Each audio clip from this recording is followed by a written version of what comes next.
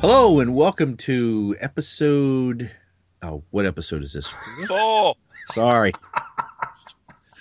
I'm sorry. I'm not a bringer-inner. Just ask Paul. Okay. All right. Take dose. No, that's it. No. That's it. That's the opener. Son of a. Hello. No, I'm not the editor, so actually I can't say. Oh, yeah. I edit within an inch of its life. Thank you, Andy. That was my Daffy Duck tongue. We're gonna wait till we get home. Yeah. I'm not saying this won't make an outtake reel. Oh well, yeah. Well, I fully expect that. I'm used to that by now. So, hello and welcome to Keep 'em Flying, episode 4. Today we will be covering Shindig, and with me today are the other guys, the other members of the crew. Will Ferrell and Mark Wahlberg. Ever. No, yeah, as you just heard, that would be Andrew Leyland and Paul Spataro, and I am Bill Robinson, and you are here with us on our index journey of Firefly, because I believe, Paul, you're the only one who, if I remember correctly, who has not seen all of it, so this is new to you and old to us, but we enjoy it, Andy and I. It's new to me, and I am not moving forward and watching episodes beyond what we're covering until we get to them. Mm-hmm. Okay. I'm making a point of doing that because I don't want to do these shows, other than the fact that we do 2 episodes at a time. The most I will ever be ahead of where we are is 1 episode for that reason. So no spoilers, anybody. If you do any posting on Facebook or however you wish to contact, spoil anything they want. The show is what? No, 12 years old, 13 years old. They can't spoil. They can't spoil the movie. At least don't spoil the movie for Paul. Don't spoil on the Keep 'em Flying Facebook page that doesn't exist. But maybe does now. So we have any? Do we have any Firefly news? For a show that's been dead for 13 years. But you know what? I think the Firefly news for every single episode of this show could be, there's a rumor that they're doing a reunion. Yeah. There's always a rumor that they're doing a reunion. And there's a game out there somewhere. Probably. Someday, maybe. I think the thing with the reunion, I think the Firefly fans, of which I am one, do have to realise that there is a very, very, very small but incredibly vocal fandom for this show that is just not enough to get it back on the air or whatever in the kind of money that would be needed to produce it. This isn't Veronica Mars. You couldn't produce a film for this for $5 million. Serenity's budget was $40 million, and Joss Whedon said that was bottom of the barrel in terms of low budget for a movie of this kind. So I think we just have to kind of accept there's these 15 perfectly formed episodes and a film, and that's it. And I'm fine with that. Before we carry on, though, you may have noticed that we have a different crew today, and this is because, as many of you will be aware, Sean Engel sadly passed away on December the 16th, 2015. As we'd listened to the Prophets, we did a lot of talking between ourselves, and we did a lot of umming and ahhing about what to do with the Listen to the Prophets show. But this one was still very much up in the air. We'd only recorded the pilot and the first 2 episodes, and it looked for a long time like only the pilot recording existed. And that kind of was putting us on the back foot, because both Paul and I had decided we weren't going to do anything that we'd done with Sean again. That wasn't going to happen, because to me personally, I just felt, slightly insulting and not very complimentary to Sean's memory, given what he brought to these shows, which was a hell of a lot, as I'm discovering as I'm now editing these. One of the things that we did have, though, is that we had Bill on the last 2 episodes, and what we thought would be really good, because both Paul and I felt that this was a show that deserves 3 voices. The dynamic of the 3 different people with different perspectives on the show was what made it, and was why we decided to do it in the first place. So Bill is going to join us for the rest of the run. Bill's not replacing Sean, and I don't think Bill would be offended by me saying that. Nobody can replace Sean. And that's the whole point. And as we listen to the Prophets, I firmly believe he's here. In every recording we do, in every one of these that we do, he's here. Certainly here in our hearts. So that's what the situation is going forward. So I'm going to introduce our new Well, he's not new, is he? Because he was on the last 2 episodes. But the He's guy old who's and decrepit. he's old and decrepit. The guy who's going to be joining us for the rest of this run, and there's only 15 episodes of the show, Doctor, which I think is an honorary title, Bill Robinson. I guess I would be Preacher Bill for this one. to be fair to Preacher Bill, it's also worth mentioning that he was on episodes 2 and 3. Yeah. And before we had before Sean got ill, Bill was scheduled to be on episodes 4 and 5, and was probably going to be on every episode with us anyway. You didn't tell me that. You don't recall? Surprise! Which is fine with me. Well, our fear was that if we told you that, you would have gone running the other way. No, I love Bill. You know I love Bill. I've got all the time in the world for Bill. So that's where we're going forward. And as Bill's already mentioned, today's episode is Shindig. Which actually I think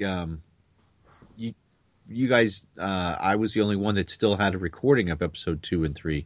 Oh, did I not mention that? Yeah, sorry.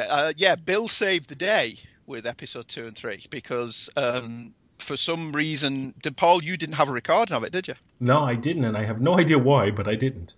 Right, so Bill ultimately came through with a recording of those 2 shows, which is the whole reason that A, you're able to listen to them, lovely listener, and B, that we're carrying on. And that we're allowing him to be back. And that we're allowing... He held them for ransom until we let him back. No. Yeah, which is odd because usually it's odd because usually my recorder doesn't work like today. So I hope you guys are both recording. I don't have a Skype recorder. This is all on Paul. Oh, no. I always record, but hopefully we have no issues there. But I just want to give a little background because Shindig was on from 1964 to 1966. It starred Jimmy O'Neill, and it was a show that brought on young acts. It was kind of a competitor to American Bandstand. What do you guys think of Shindig? I loved Shindig because I was alive to watch it, despite not being alive to watch it, and in another country. My biggest memory of Shindig is because they did a riff on it on the Flintstones. But other than that, I know nothing. I don't know what you're talking about. No, there was a show. Actually, there was a show at that time that was a competitor to American Bandstand called Shindig. Right. Okay. What's American Bandstand? You don't know what that is? That was Dick Clark's. That was Dick Clark's show. Dick Clark. Oh, come on. I've not got a clue. You seriously don't know who Dick Clark is? No, I don't know who Dick Clark is. Do you know? Was he not on That's Incredible with Fran Tarkington and Kathy Lee Crosby? No. I have no idea what That's Incredible is. No, that was John Davidson. John Davidson. Okay, no, it wasn't Dick Clark. Is he related to Peter Davison? No. Oh. No, that's John Davidson. But Dick Clark's Rockin' New Year's Eve. Sound familiar at all? No. I may have seen it in a comic.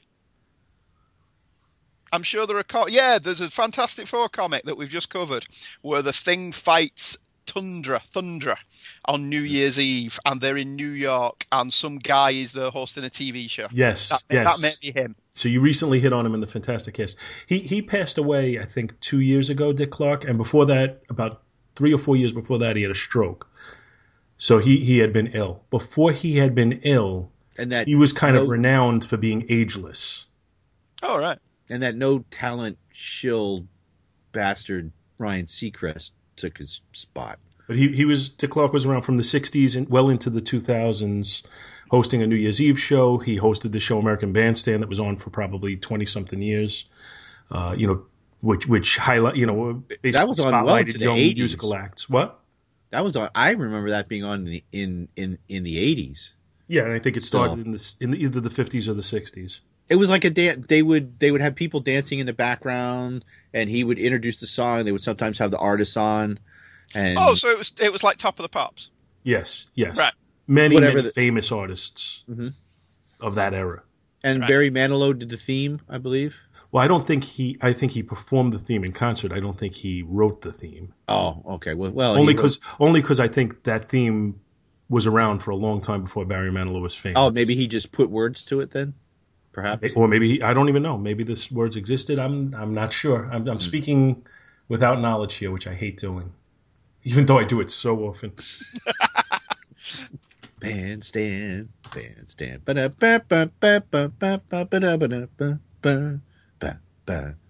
was my rendition of the bandstand theme. Sorry. Yeah, the show was on from 1952 to 1989. Whew. Theme music. Come on, where is it? Bandstand originally used High Society by Artie Shaw as its theme song. From 1969 to 1974, used the bandstand theme. 1974 to 1977, there was a newer orchestral version of Bandstand Boogie. From 1977 to the end of the show opened and closed with Barry Manilow's rendition of Bandstand Boogie, which he originally recorded for his 1975 album Trying to Get the Feeling. This version introduced lyrics written by Manilow and Bruce Sussman, referencing elements of the series. The previous theme was retained as bumper music. So he wrote the lyrics. See, he does write the songs that make the whole world sing. He does. And special things. He writes the songs. I have to go let my daughter in because she's coming home from a sleepover, so I will return in a moment. Okay. After these messages, Paul will be right back. We don't have any messages to put in. Oh. I'm sure there are trailers for some show somewhere that I can slide in, yeah. Oh, Ben, I had to explain. Ben didn't catch on to Michael's name, and all right. I was like TK421 IG88, and he stopped for a second and went, "Oh," I'm like, "Yeah." TK421. Why aren't you at your post? Which I never get bored of calling him when he plays online with me like that. I don't know why. I don't know where that came from. Very odd. Oh dear. Yes. Yeah. What was it? Right when I left to go to the store, I unplugged the thing, and you started to sing about the Ewok village. You know, where there are no Ewoks in the village. Ewok village. There are no Ewoks here. It's devoid of Ewoks. Yum. They've all been eaten by stormtroopers. The stormtroopers like the taste of Ewok meat. That one. Although that was all new lyrics. That was just for you. You mean that wasn't from the movie? No. That's a deleted scene. You got to be careful. If he still had the rights to the movie, Lucas would get a hold of that, and you'd see a new special edition. Ewok meat is tasty sweet. Mm-hmm. So when we got off I know we got to get back to the show, but when we got off the call, my wife said, she's like, I don't think I've seen you so happy as you were. Like, she said that I looked like a little kid because I was like, I'm talking to people in England while I'm playing a game at the same time. It's because technology's brill, isn't it? And we very much appreciated you showing up when you did, because it meant we could play those games, because then there were 4 of us. Oh, okay. Because you can only do it with a minimum of 4 people. So your showing up at that time was brilliant. Oh, because I just had a blast. I was walking around the rest of the day just in a great mood. Yeah. It was brilliant, especially because you're just as bad as I am. And we were slaughtered by... Michael just kept killing us. Andy, stop running around. Just hide in a corner. When they run in, we'll just shoot him. I hope he goes away. Anyway, should we talk about Shindig? Yes. Yeah, I thought we had enough of a divergence when we went over to American Bandstand, but I was wrong. Well, we were filling in while you were gone. Anyway, okay. Shindig, Season 1, Episode 4, was directed by Vern Gillum and written by Jane Espenson. Its original air date was November 1st, 2002. Wow. So long ago. 13 years ago. Jeez. A synopsis goes like this. The crew lands on Persephone. In her shuttle quarters, Inara scans potential clients and chooses local aristocrat Atherton Wing, a regular customer. Mal and Jane are accosted by White Badger, who needs Mal's help to move an illegal cargo for high society local Warwick Harrow. It's early. Who will not talk to the likes of Badger. He proves... Wait, that's Australian. I guess that doesn't work, does it? Captain Reynolds! Heard you were in town. Thought we might have a bit of a sit-down. There you go. He provides Mal and Kaylee with tickets to the very ball that Inara will be attending. At the ball, Atherton asks Inara to be his personal companion, remaining in a world more suited to her, but she diplomatically defers a decision. Suddenly, the arrival of Miss Kaywinet Lee Frey, or Fry, depending on how you wish to pronounce it, an escort is announced. Kaylee, in a ruffled dress she had earlier coveted in a shop window, accompanied by Mal. Back on Serenity, Simon, Book, and Jane playing a card game using ship chores as currency. River, experiencing another of her romantic outbursts, frantically shreds the blue sun labels of their canned food supplies. Meanwhile, Wash and Zoe have sex. I love that that's just thrown in there. And Gina Torres. At the ball, Kaylee's friendly attempt to mix with the mean girls fails, but she is rescued by an older gentleman, then drawn to a group of several mechanically minded men. Meanwhile, Mal finds Sir Warwick, not Davis, who is cool to any proposal that Badger is behind. Despite Badger. You sound like a gangster from this. Badger. Badger, see? Yeah, see? Badger. Despite Mal's professionalism. Just then, Atherton Wing, with Inara in tow, interrupts their conversation. Mal escorts Inara onto the dance floor, but when Atherton cuts in and insists on his right to take Inara away because she's a whore, Mal punches him in the face. Actually, he says money changed hands, but it's implied. Unknowingly making a challenge that commits him to a duel by sword against expert swordsman Atherton. Sir Warwick agrees to be his second. Yub. On Serenity, Badger arrives uninvited to explain to the remaining crew that Mal will be participating in a duel. As the crew discusses how to rescue him, Badger, see, disabuses them of this idea. He is here with his men to sit on them until the duel is finished. Must like hurt. Potsy. Sit on it. Mal ineptly practices for the duel, and Ara sneaks into his room to talk. She is confused by Mal's decision to punch Atherton because he insulted her. While Mal often does this himself. Oh, wow, who wrote this? I know, Wikipedia did. So I could have wrote this better myself. Wikipedia. I know. Paul's going, no, don't write it yourself. We'll be here forever. It's going to be long enough as it is. Mal replies that he merely insults her profession, whereas Wing insulted her. In the meantime, the crew of Serenity sits in the cargo hold, attempting to plot an escape from the watchful eyes of Badger and his cronies. Jane comes up with the idea that they need a diversion. River appears in a display of her as yet unrevealed talents, converses with Badger in his own accent, mentioning his heretofore unknown past. River departs, leaving a confounded but amused Badger. Jane realizes that River's distraction of Badger is exactly what the crew could have used. In the duel, wow, we just jumped right into that. In the duel, Atherton wounds Mal several times through tricky sword play. Yeah, it's sneaky. What a a-hole. And when he has Mal at his mercy, turns at a plea from Inara, who offers to stay with him if he will only spare Mal's life. Mal uses his distraction to disarm the swordsman, deliver a punch to the face, and throw his own broken sword blade at him, stabbing him in the shoulder. Yes. Mal stands over the wounded Wing, wielding Wing's own sword, and Sir Warwick demands that he deliver the final blow, lest Atherton be humiliated. Mal, however, shows mercy after getting in 2 more pokes. As Inara helps Mal off the field, Atherton calls out viciously to Inara and threatens to ruin her.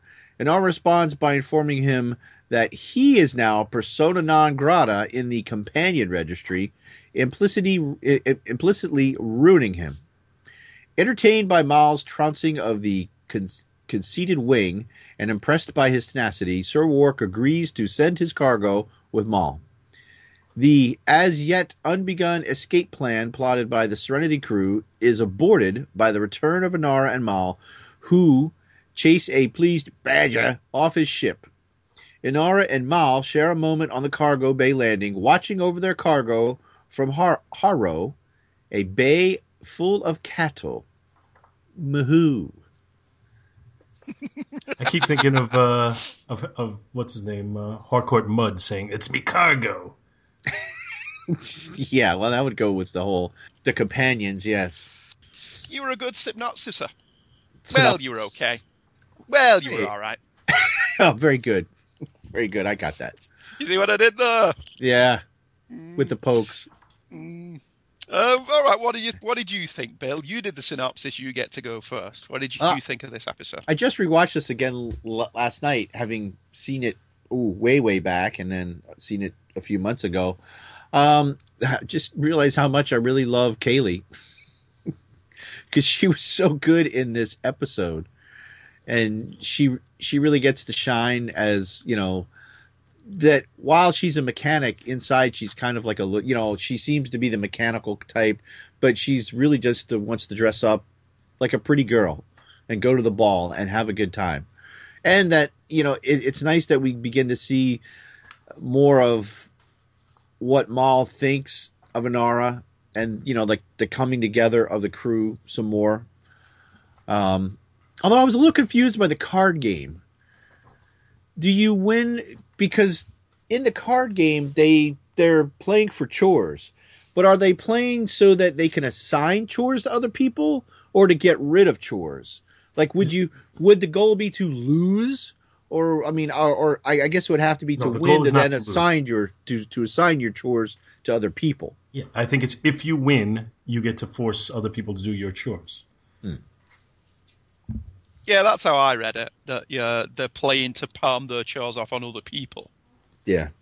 So has any of you attended the Horror Academy? Oh. Not recently. Oh, okay. I did not attend the Horror Academy. Paul, what did you think of it? I like this one. I thought this one was a fun episode for the most part, and fun, I think, is the way to describe this one. I didn't think there was a lot of world building, but we did see. Well, it was like personal relationship building. Yeah, more or less. Exactly. We did see the possible start of some more romantic tension between Mal and Inara, and done in a nice way too. Not that not Professor Xavier pining over Marvel Girl, or like one of the famous ones of tension between characters between like Dave and Maddie from Moonlighting. This was more. They're too more subtle. They weren't overtly flirting with each other. No, because they're still trying to maintain their statuses. He is the captain of the ship. He needs to maintain a level of distance from her, and she is a prostitute, and she has to maintain her professionalism. So I mean, yeah, it was a nice balance with that. And I totally agree with you 100% with Kaylee when she comes in with her frilly dress and she's so excited about it and everything. Or even, you see some of the personalities that I like that they've grown up differently than people we experience in general. There's a childlike nature to some of these characters, and particularly I'm thinking River and Kaylee. Mm-hmm. But like when they basically put her down for liking that dress, and then when Mal comes in and she's not speaking to him, but then when she walks into the ball, just and then she's so innocent when the mean girls start talking to her. Oh yeah, it was more. But then that they quickly get their comeuppance, so that it's just done when the old really, man walks, really well. The old man walks up and says, "Oh, how." It must have taken him many hands to make that dress, but from what I understand, very few to get you out of it. Yeah. And then they're all like, they all walk off. And then she ends up enchanting everybody with her mechanical knowledge. Oh, yeah. Yeah, when she's rescued by Rhett Butler, which was a really nice moment. I like this one a lot. I think it's one of the lesser ones, to be sure. But as usual, this show, some of the dialogue is just brilliantly funny all the way throughout the episode. It's a great show for having to pay attention to it, because it's like Spartacus in that the dialogue's very stylized, but just gorgeous. And I just wish we could talk like this in real life, because it's just brilliant. I got that it is a light and fluffy one, and it is fun. But there is a certain element, though, that they're playing with the status of the characters. Mal doesn't fit in Inara's world, but by the end of the episode, Inara has learned that she doesn't really fit in Inara's world either. No. And the only place they do belong is on Serenity. And it's something that Whedon played with in Buffy, this idea that in the current age, we make our own family. You find people who you have common interest with and who'll back you up, and that's your family. And your friends become family. And that's what I thought this one was about, ultimately. It's Mal and Inara realising that they don't really fit in whatever world that they should fit in anymore. They only fit in with each other.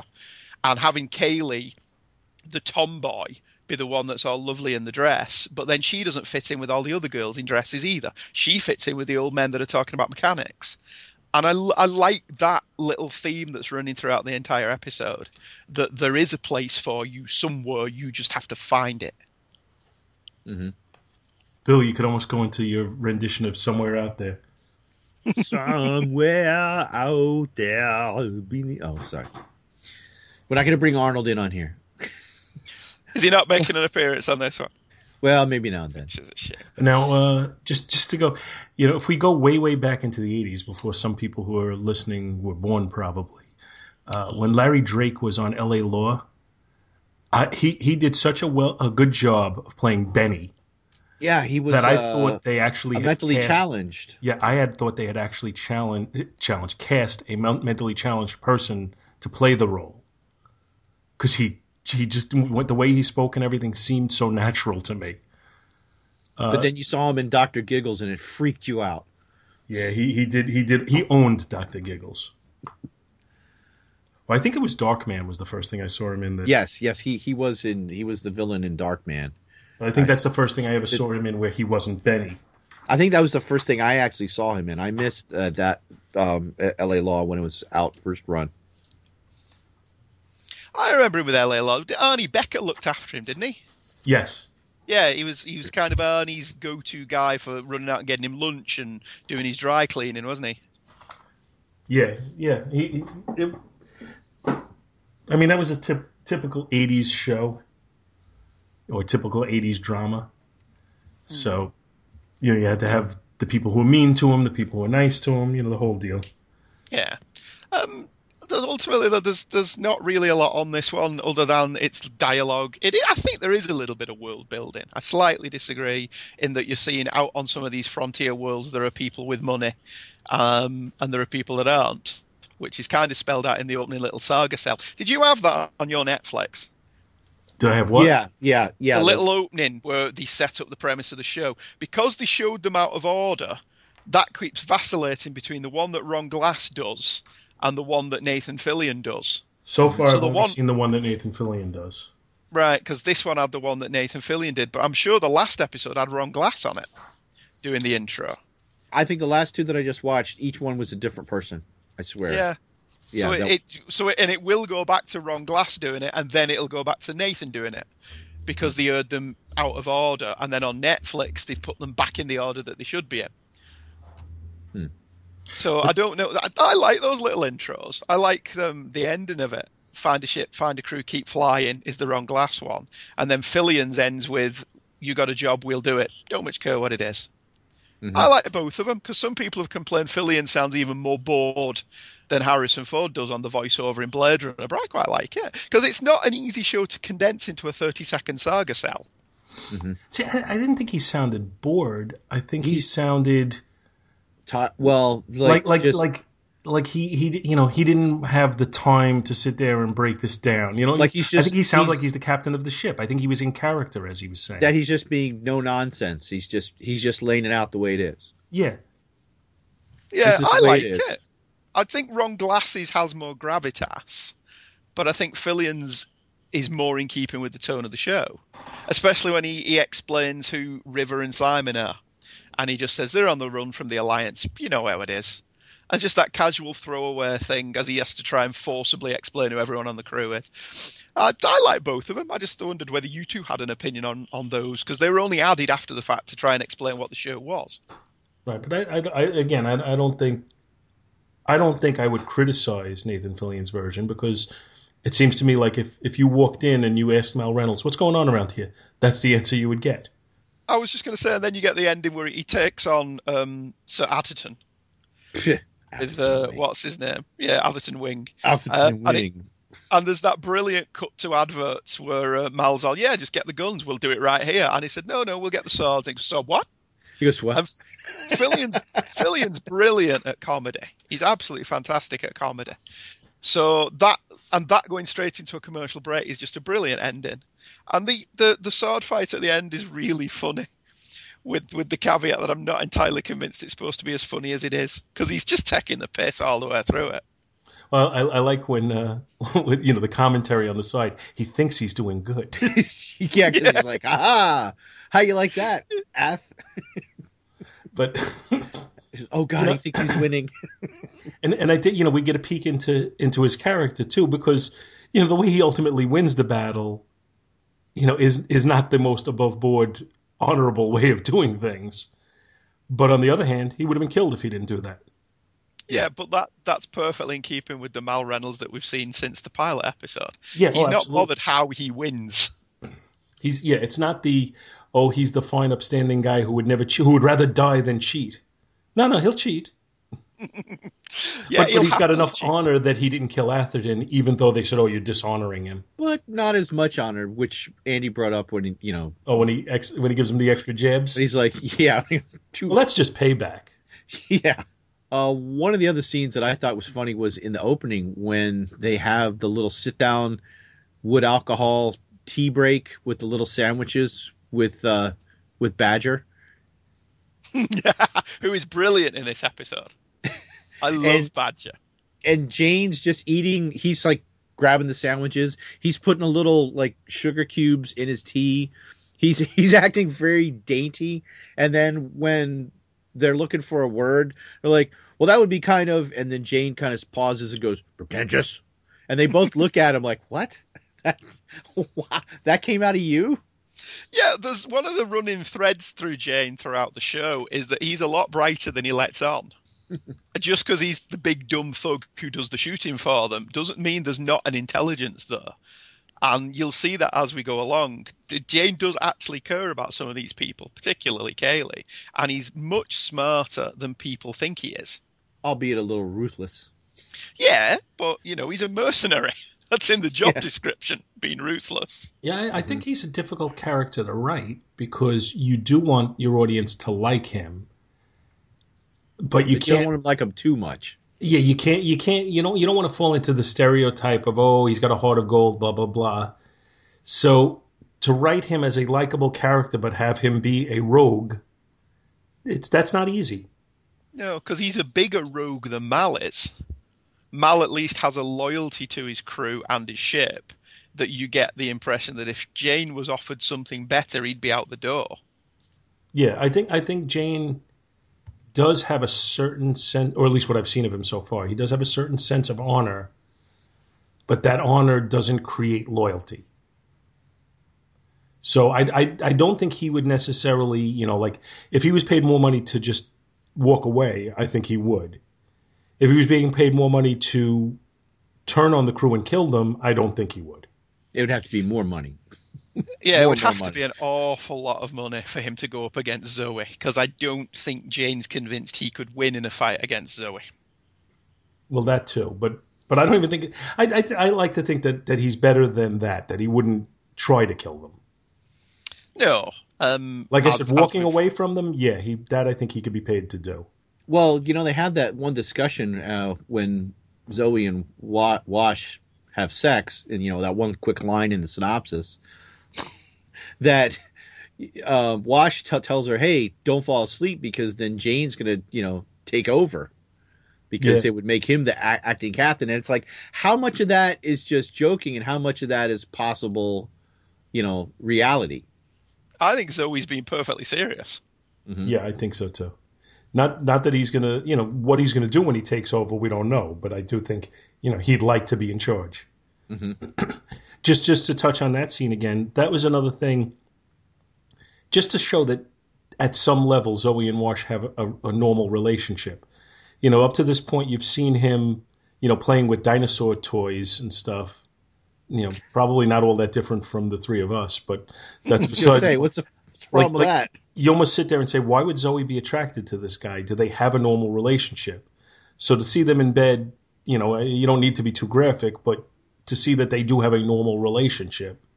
Mm-hmm. It's not just it's not like a mother-child relationship, which you almost feel because he's shown to be so, so simple. Hey, he's not that simple. Well, I think he's shown to be simple on the surface, but that there's more underneath. He's just lighthearted. What? He's just lighthearted. Yeah, but that's what I mean. I think he's shown to be simple on the surface, but that there's more going on underneath than we've seen so far. But now, we're seeing that he is capable of having an adult relationship. Yeah, see, that would kind of describe me. Oh, wait. I think I've spoke too much. You don't have an adult relationship, please. Yeah, I do. Oh, please continue the petty bickering. It's what we do best. It's what's made us famous throughout the internet. It's like listening to Bins only actually being able to participate. Live action Bins. Yeah, but on the whole, I really like this one. I think it's, like I said, I think it's a lesser episode in the overall scheme of things, but it's perfectly watchable. There's no such thing as a bad episode of Firefly. So I don't know that I'm putting it as a lesser episode in my having watched. I don't think Andy means 5 episodes. I shouldn't speak for Andy, but I don't think he means lesser as in bad, just lesser as in overall. I mean, there's only so many episodes, so this one, to the overall scheme of the whole storyline, is not as intricate. I mean, it sets up more little character development, I think, than anything else. Yeah, that's what but you got to have that at some point though too. Unlike Listen to the Prophets, where we know we're covering 7 seasons of a show with, several, however many, 150 episodes, whatever it is. Yeah, so you've got, this is 10 times more condensed. Exactly. So where I feel like there we have to be a little bit more judicious in our ratings to say, well, is this one going to be as good as these others or whatever? Here I feel like, you know what, if it's 15 5-star episodes, that's fine. I'm not going to worry about, it's a 5-star episode, but it doesn't, I have to compare it to the other ones. I don't expect to have 15 5-star episodes, don't get me wrong. But I'm going to watch each episode and I'm just going to rate it on its own in a vacuum. And from a sitting and watching this episode point of view, I found this to be very enjoyable. So for that reason, I don't consider it to be a lesser episode. I talked about how I didn't think there was a lot of world building here. And we basically agreed upon that, saying, maybe it's more just character building. I think the only world building aspect to it is that they took on this mission with the cargo that, we're going to see more going down the line.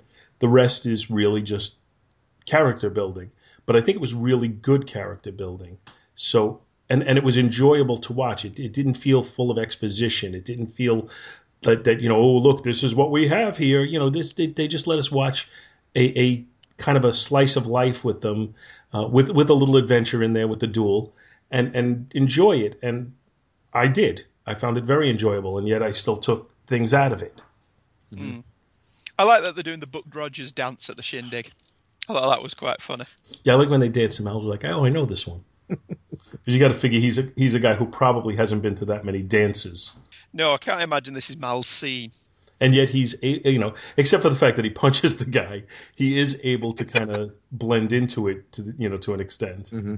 Whereas Kaylee is kind of pulled into it by others. She doesn't really blend when she's sitting there again talking to the mean girls.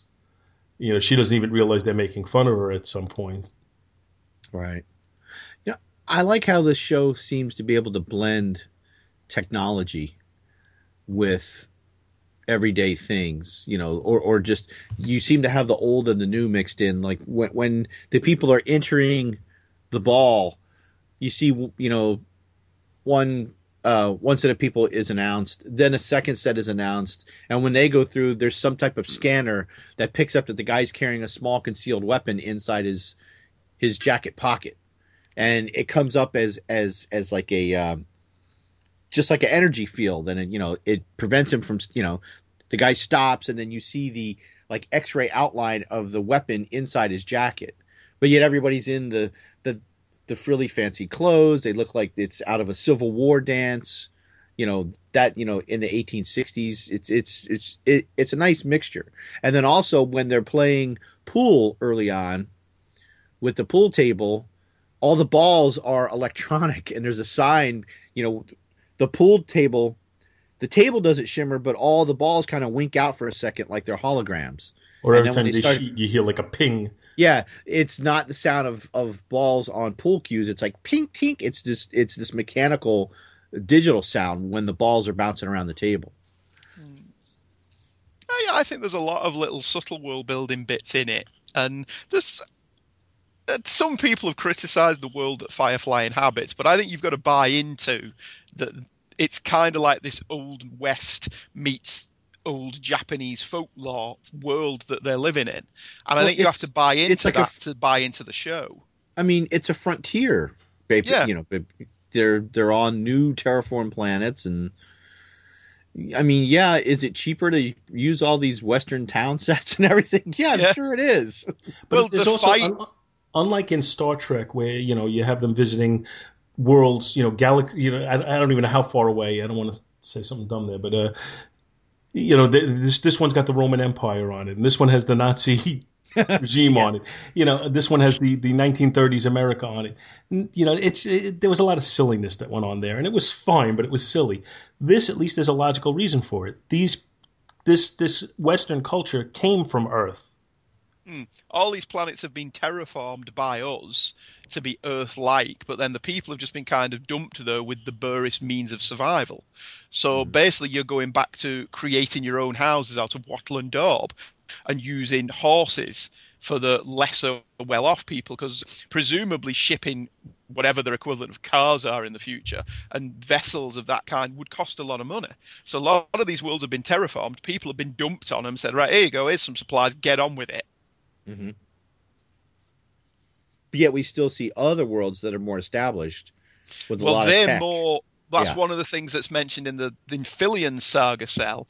The worlds that are more high tech and flush with the new technologies are alliance-controlled worlds. Mm-hmm. Whereas a lot of the places that Serenity is doing business aren't alliance-controlled worlds, which is A, why they're not as well off, and B, why Mal's doing business with them. Mal hates working with the Alliance. He doesn't want anything to do with them.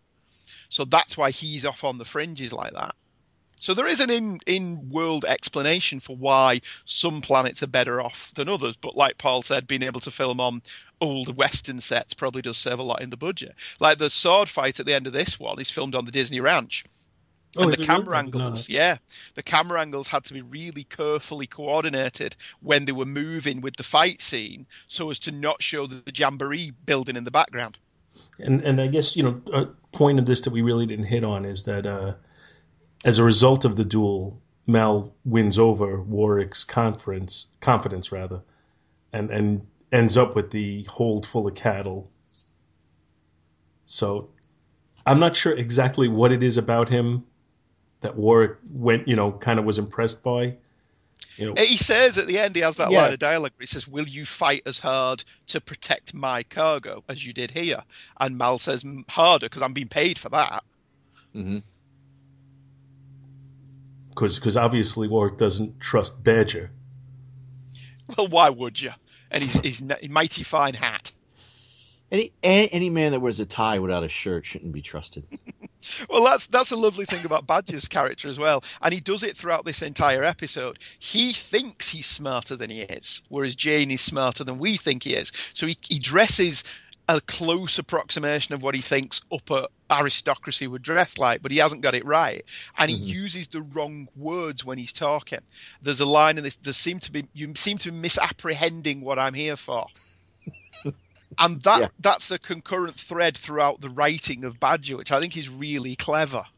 Yeah, and then River kind of calls him out on it. She says, you're trying to pretending to be something that you're not, I think was one of the things she said. Yeah, when she does her Cockney accent. Yeah, and he's just kind of like, he's completely kind of goes white. He's like pale on the face, and he's just kind of staring at her like, okay. Yeah, because like you say, she actually calls him out. She actually says, "Petty little thief with delusions of standing, sad little king on a sad little hill." And Badger's just completely stunned by the fact that she has so nailed his character that he's like, should we go now? And Summer Glau's Cockney accent there is actually brilliant. It's actually really, really well done. Yeah, this was the first thing that I had seen her in. It's the first thing that she did. She's in an episode of Angel. Do you remember the one where he goes to the ballet? He takes all of his friends to the ballet because they're doing a performance of something that he's loved for many years, because Angel's obviously very old. Yeah, they have aren't they up in a box seat or something? Yes, too? The primary ballerina is Summer Glau, because she is actually a ballet dancer. And that was her first performance. So this is her first proper acting job. For Angel, she was just required to be a ballet dancer, which she is anyway. I'm not saying that that's not a good discipline, because I know from experience that it is, but she wasn't actually required to be an actor in that episode of Angel. I mean, because it's amazing how I've seen her in other things now. Recently, I did a watch through of Arrow to get caught up, and she had a role that I won't spoil it, but she had I was surprised the character that she became on that show. She played a Terminator on. Yeah, she was Cameron the Terminator. That was my first experience with her. So yeah, I think she's quite an actress. What is she doing now? I've not seen her in anything quite recently, which is odd, because she was like Tricia Helfer from Battlestar Galactica. There was a period where she was in everything. She did appear in an episode of The Big Bang Theory. Yeah, well, we'll gloss over that. She was actually she was funny though when she was on it. Was she playing a character, or was she playing herself? She was playing herself. They were on a train, and she was there, and they saw her, and one of the guys went over and tried to talk to her, and she basically like totally shut him down. And then one of the other guys went over and just kind of gave her like a really stupid line, and all of a sudden she was like interested. Right. But then for some reason it didn't come to pass. Well, according to IMDb, she's just done a TV show called Sequestered, and then she was in Con Man, which is Alan Tudyk and Nathan Fillion's crowd-funded series that's just wrapped up. But she's not in that. She's only in an episode of that. She's not in it all the way through. Yeah, it looks like before that it was Arrow that she was on there for. She was on Arrow? Yeah. Who'd she play on Arrow? She was Isabella Rochev. She took over. Oh, that's right. And then she was another character I don't want to say because I don't want to spoil it for anybody who might not have watched that part. I think just to say she was a business competitor of Oliver. Yeah. Well, she tried to take over the business from him. That would make her a competitor, wouldn't it? Well, no. She was but in his own company. She wasn't a separate competing business. She was trying to take over controlling interest in Queen Industries. Okay. So you didn't want to spoil anything, but you just couldn't let me go with business competitor. Do you want me to spoil who she became? I don't care. I've seen the show. And so have I, but I don't remember. That's how much attention I pay to Arrow. Lady Deathstroke. Oh, yeah, I do remember now, yeah. There. You happy now? I spoiled. You couldn't just leave it as competitor. Oh, right. According to Wikipedia, in January of 2015, she had a baby girl. So that may explain why her appearance in stuff slowed down slightly over 2015, if she's just had a baby. Right, okay. That'll do Fair it. enough. Yep. I'll be needing to. Do you want to go final ratings on this one, or do you have anything else to say? I like I've learned some new curse words. Gaussé means crap. Now, does that mean crap in some other language, or is that just made up for the show? I think all of the swearing was real Chinese, I think. But don't quote me on that. So, I do remember Michael used to have some of these memorized so that he could say them at school and get away with it. When they went to China with high school, I told him, do not say any Firefly swear words. Yeah, that'll probably not go over well. Probably not, especially in China. Only Nixon could go to China. He could. That's very true. Let them die. Oh, sorry. And Jewel Staite has her. Is it Staite or State? State.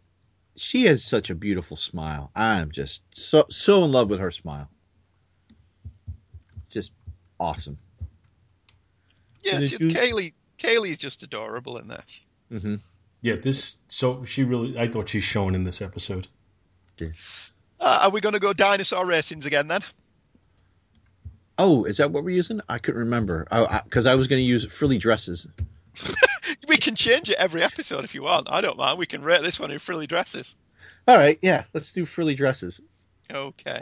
I'm going to go. Of course, I have no memory of to give you in case you don't recall, it's up 0 to 5. Oh yeah, that I remembered. I just don't remember what I gave the other episodes. So nor do I. Oh, okay. Me neither. All righty. Well, then we're all in the same boat. We gave the pilot 5. Right. I'm going to give this one a 4. I'm going to give it 4 frilly dresses out of 5. For building the backstories of the characters some more. I enjoyed it. This was a show. I had just seen this about 2 months ago, and then had seen it on its original airing and maybe one other time in the past. And even though I'd seen it so many times already, I still sat and watched this entire episode.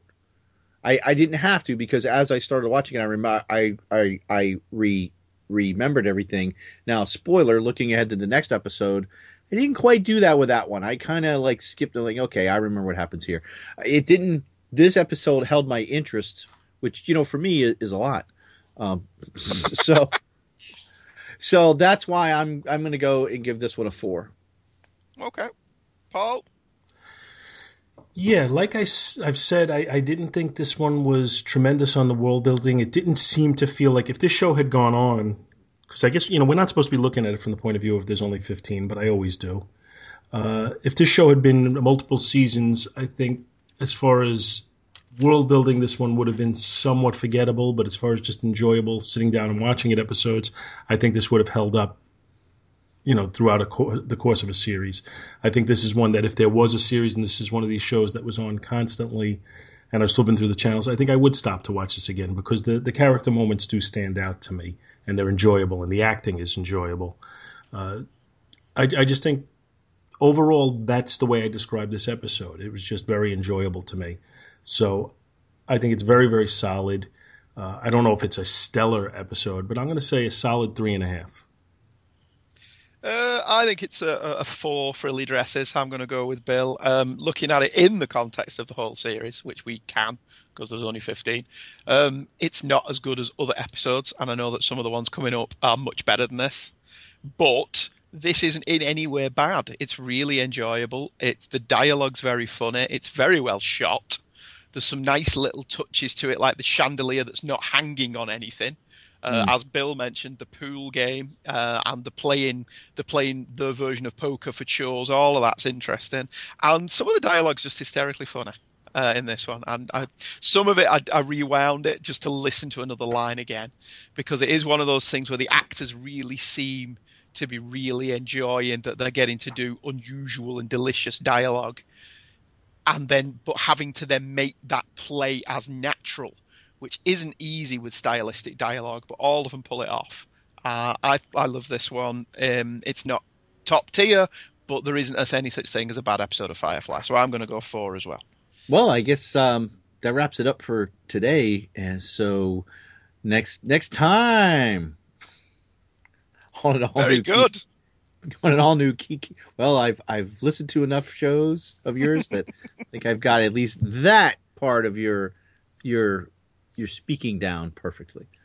All right, maybe not perfectly. Perfectly. Anyway, next time. So now I'm just going to run it in the ground like I do with everything.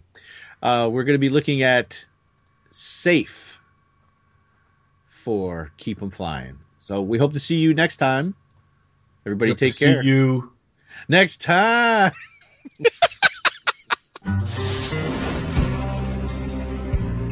Keep 'em Flying, a Firefly podcast, is a Two True Freaks presentation and is hosted by Shepherd Bill Robinson, Paul Spataro, and Andrew Leyland. All the music and sound clips used in the show is copyright Fox Broadcasting and is available to buy on the Firefly soundtrack by Greg Edmondson. If you like to buy that soundtrack, maybe you could do it through the Amazon link that is on the twotruefreaks.com website. It costs you nothing extra, but throws a few pennies in our tip jar, which helps us to continue to produce content like this. Every episode of Keep Flying is dedicated to the memory of our pal, Sean Engel. And remember, find a ship, find a crew, keep flying.